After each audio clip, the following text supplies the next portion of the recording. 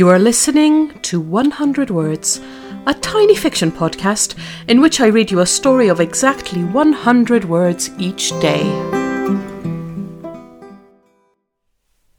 Episode 317.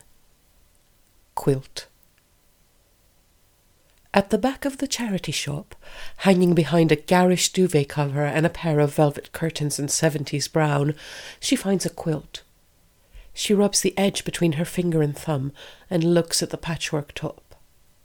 It's clearly handmade, a labour of love, cottons printed with rainbows and flowers.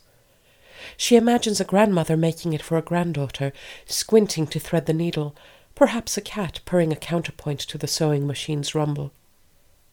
She feels a sudden ache for the grandchild she's never had, and, on a whim, takes the quilt to the till.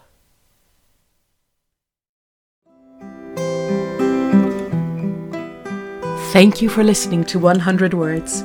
This podcast is written and produced by Marilisa Valtazano.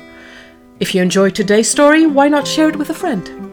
Don't forget to tune in tomorrow for another 100 Words. Goodbye.